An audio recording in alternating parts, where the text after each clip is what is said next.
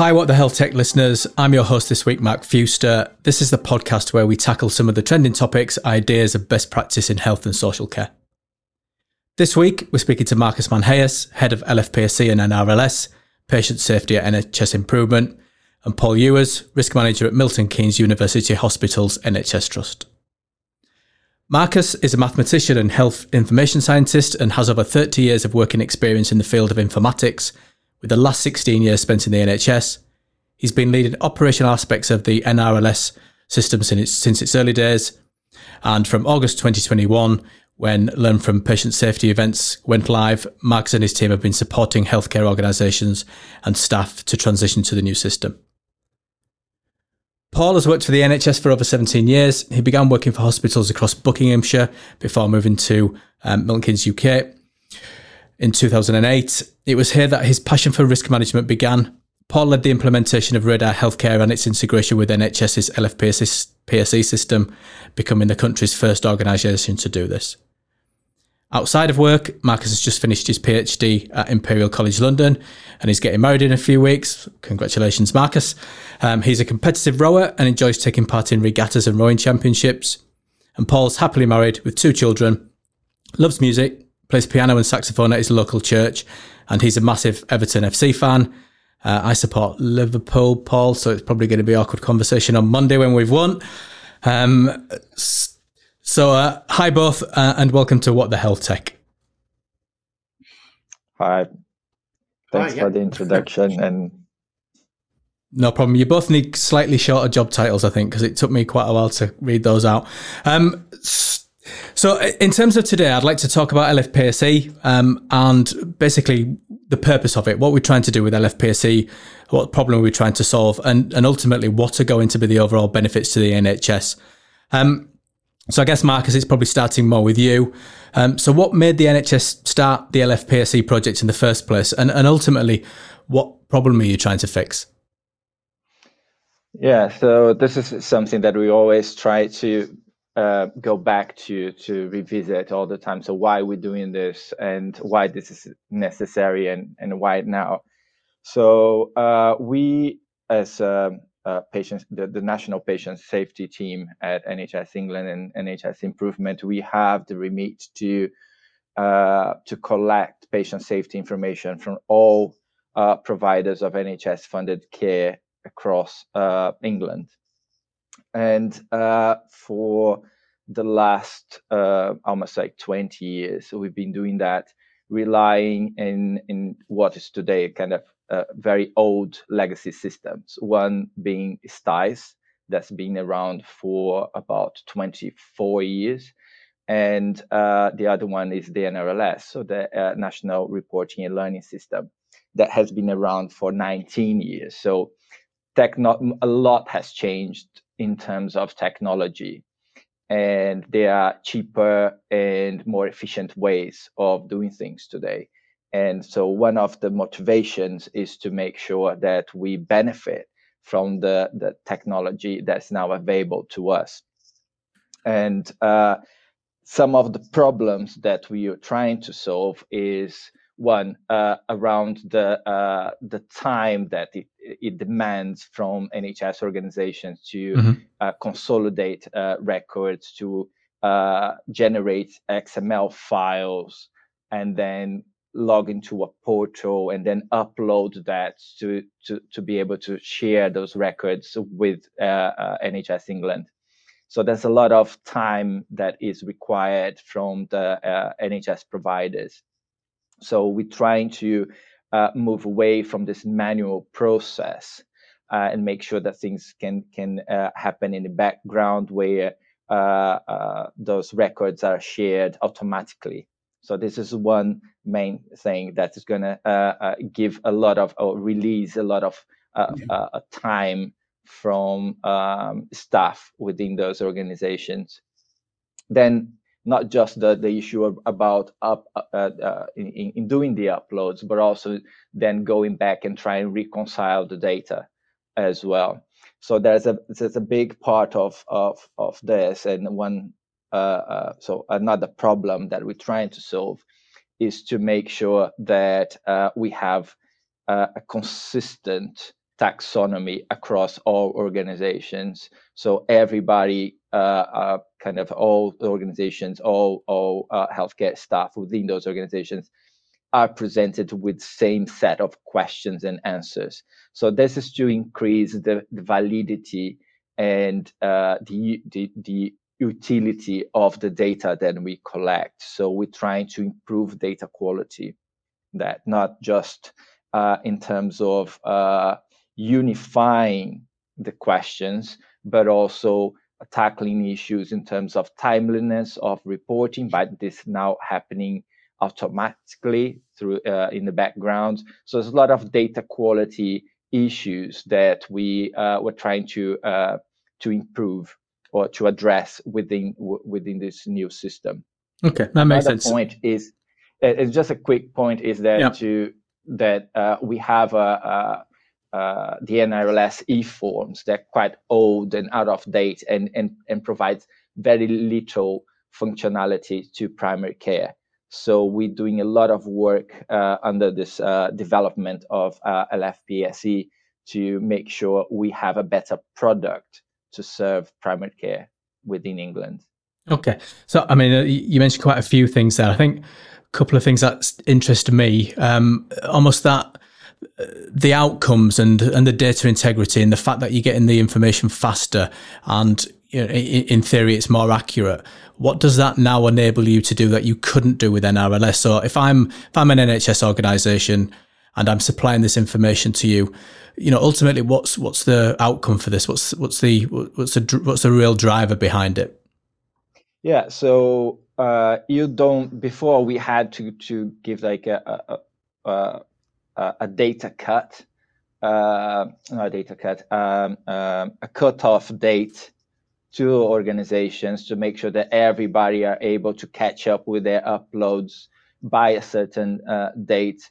And then after that will take about 3 months after that for us to release the statistics that we'll be able to create out of that data. So that will no longer be necessary. So the data should be available kind of almost real time to all organizations to access and make use of that. So we are developing new tools that will allow NHS staff to have access to that data quicker, because it's quicker, is almost real time now available to us, and we'll pass on that information to the access to staff. So we are putting together because of all this delay, it will take a long time for us to be able to create any kind of analysis, because we need to allow to have the right volume to start deriving insights and making assumptions from what the signals we are receiving.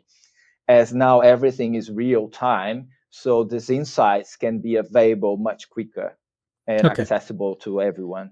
So the L in LFPSE of learning, then how do we share that? How does that get communicated out? If you detect something, you find some insights, the information's telling you something, what's the plan for then disseminating that out to the people who were providing that information in the first place? Yeah, so as part of LFPSE, we are also going to develop create a community hub for in a space for collaboration as well. So we will still continue using the existing mechanisms to disseminate or information to the NHS, as we always did through the alerts and other systems that we have in place for that. However, now within LFPSE, it's going to be a much more kind of self-service approach, so that people can go and search for things and get more information through our platform, instead of wait to some kind of formal communication to arrive to them. Okay, now that sounds like a great idea. So that idea of a community, then, is that something that would be open to us as kind of a local risk management system to also be able to be a mechanism to share that learning? Yes, it's open to everyone, and even in terms of how we capturing the data now, we developed something that's about capturing examples of good care and things that can help others to improve their systems and learn. So yeah, that's open to everybody to create a community, and has to be, the vendors of risk management systems should be involved into that, because you are the guys that are going to enable your customers to make better use of this technology and the information that becomes available to that through that technology. So in terms of data, for example, whenever we make data available through the platform, so you'll be able to extract that data and integrate that with any BI solutions that you might have, or any kind of dashboards that you offer to your customers. So you'll be able to plug in and enhance your products and enhance the information that you make available to your customers. Great. I can't wait to get my hands on that, to be fair. So it does sound really interesting. Probably maybe a difficult question, to be fair. What's your definition of success? So let's say, for example, we've 3 years down the line, we've got some data in the system, we've got some examples of good care, good practice that we've shared. How do you judge and understand if what you're doing is making a difference? Yeah, so that is a very key point for us, because there are the different dimensions to this. One is the how happy the user is in terms of the system. So is it easy for the user to interact with the system, and is it rewarding? Are they getting anything back of that? So is that kind of around the user satisfaction that we will be measuring that around the kind of KPIs for a digital service. So the normal thing in terms of, are you happy with the performance of the system? Are you happy with the volume of information you receive and all of that? But then there's another aspect of it, is about measuring the impact. So how is that helping you to deliver or to achieve improvements within your organization? So is trying to then measure that impact. And this is another piece of work that we will be doing with the users, and trying to see how best to capture that. And hopefully, we're going to be surprised by identifying some kind of positives or benefits that we even realized yet that it will be possible. So that's the goal. But it's about working with users, measuring the ease of use of the application, of the taxonomy, and improving those things with their feedback, and then make sure that we can link the use of the new system with actual impacts and improvement to outcomes of patients. Yeah, I mean, ultimately, I guess that's, isn't it, the patient focus, the patient outcome. And I guess if you've got that data, you've got, I know you're not almost keen on the word benchmark, but you've almost got that start point where you would understand, here's the background run rate of incidents, for example, that a certain location's having. Once they've implemented this example of good care that might have originated in a different organization, even from that point, you can then track what impact it had. I think it's really interesting. I think understanding it's a challenge we share as well. It's how do you understand which things are making an impact? So how do you understand where to spend your time, and where you did choose to spend your time, actually did that have any meaningful impact? Yeah. And by, for example, as I said in the beginning, that is about cutting off the system some of the manual unnecessary jobs that can be done automatically. Yep. So it's that time that we're giving back to the local risk teams that they will be able to apply in other areas and then observe the improvements that they will be able to deliver with this extra time that they're going to have. And then it's trying to monitor all of that and capture under this umbrella of impact, and then see, ideally, we will, or hopefully we'll see that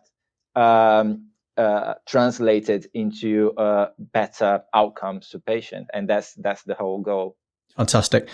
Paul, I'll just bring you in if I may. So, I mean, you're the first trust to go live, so well done. So after just listening to Marcus there, and obviously you've as I said, just gone live with it.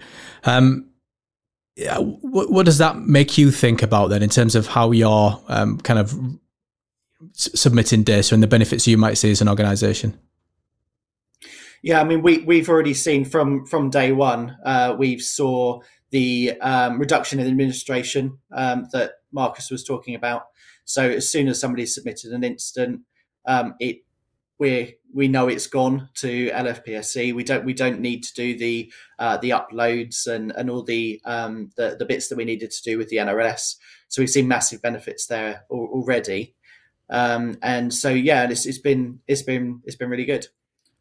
In terms of that, the things Marcus was mentioning about learning from that data and using those learnings to then bring back into the organisation and to implement improvements, that vision then, I think I'd be interested from your perspective on that community and how you would tie into that vision, because I think that's the goal, isn't it? Obviously, we're talking about improving patient safety ultimately.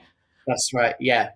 Ultimately, that's the goal, to try and make the processes and the care that we provide safer, and make it more efficient. All those sort of things. So that goal of being able to look at things from a national perspective and learn things that are happening across the whole of NHS is really beneficial. And so getting that, like Marcus was saying, getting that time back to be able to spend time on looking at those sort of things and looking at what the learning is are really sort of vital in doing that, really. Is it a gap now? Is it something that you do, as I'm going to just say the NHS, but is it something to trust? Do you share this information now kind of outside of NRLS? Is there any sort of a community where these things are shared, or is this kind of a step towards that? I think it's a step towards it, really. I mean, it's mainly through the NRLS that we have that community. Obviously, local organisations do sort of work together on different things, but not to the sort of the level, I don't think, to the level that we're talking about with the NRLS, the LFPSE form as it is now. So that community, like you say, that community, if there's a community there so that we can have a mechanism for discussing things better, then I think that can only be a benefit. And with you being the first trust to go live, in terms of the feedback and you communicating back into Marcus and the team, how do you feel that's gone? Do you feel like you've had the opportunity to, contribute or maybe shape the questions that they're asking?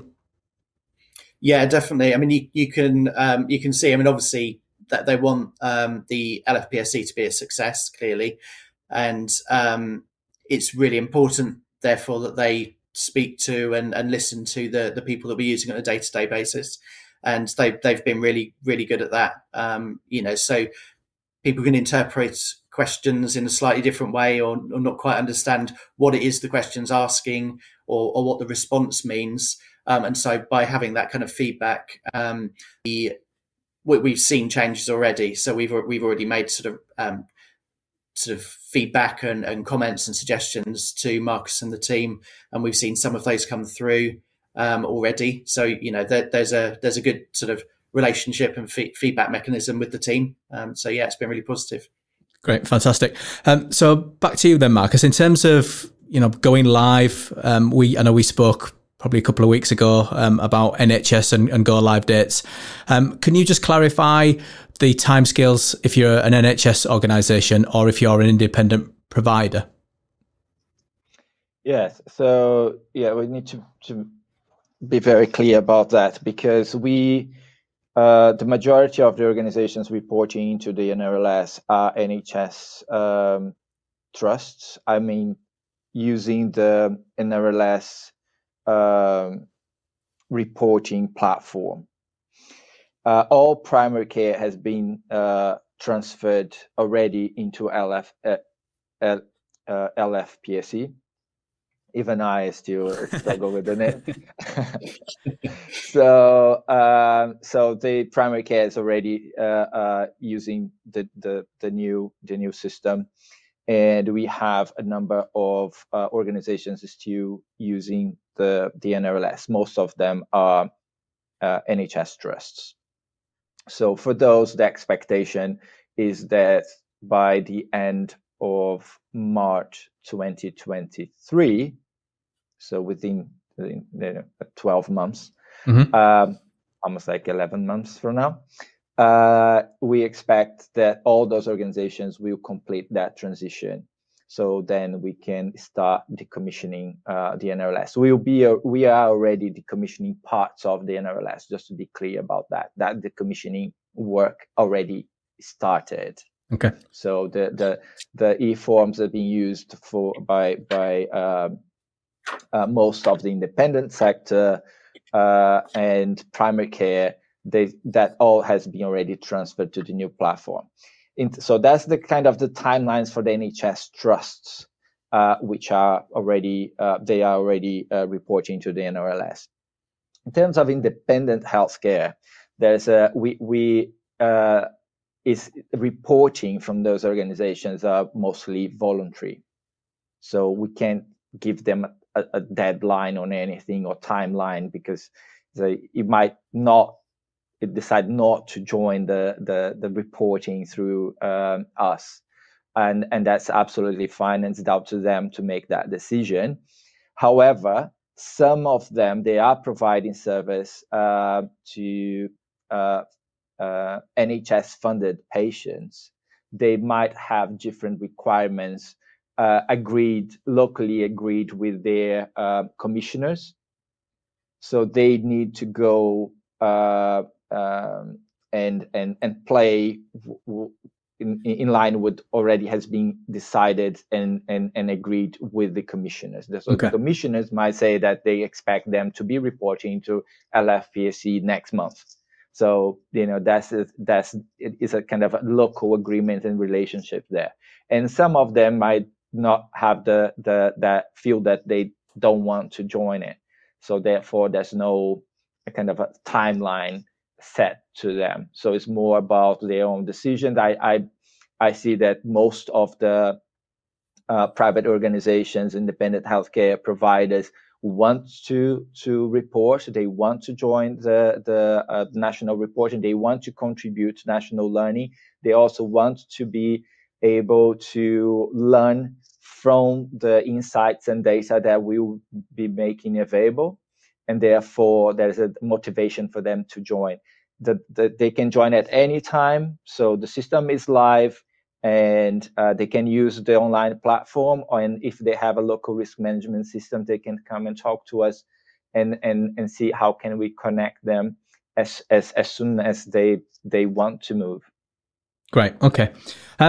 So in terms of LFPSE, then what's next? So I know we've kind of talked about things like STICE. So what's the roadmap? What comes next?